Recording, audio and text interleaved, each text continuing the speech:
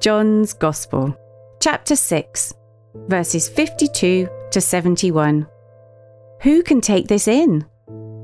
This made the Jews argue and dispute with each other, saying, "How can this man give us his flesh to eat?"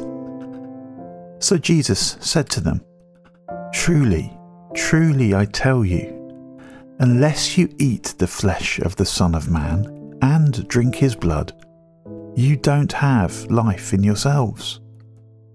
Whoever eats my flesh and drinks my blood has eternal life, and I will raise them up at the last day. For my flesh is real food, and my blood is real drink. Whoever eats my flesh and drinks my blood lives in me, and I in them. As the living Father sent me, and I live because of the Father, so whoever feeds on me will also live because of me. This is the bread which came down from heaven, not like the manna our fathers ate. They died. Whoever eats this bread will live forever." He said these things in the synagogue while he taught in Capernaum.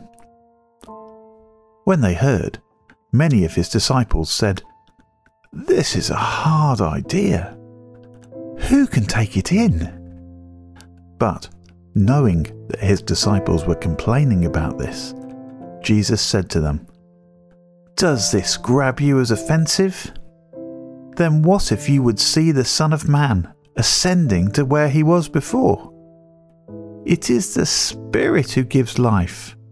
The flesh counts for nothing. The words that I speak to you are spirit and life." But there are some of you who don't believe.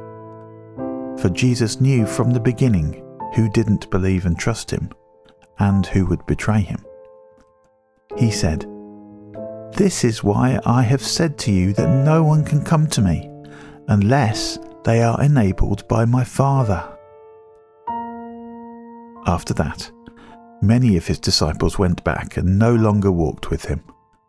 Jesus said to the 12, "You don't want to leave too, do you?" Simon Peter answered him, "Lord, to whom would we go? You have the words of eternal life.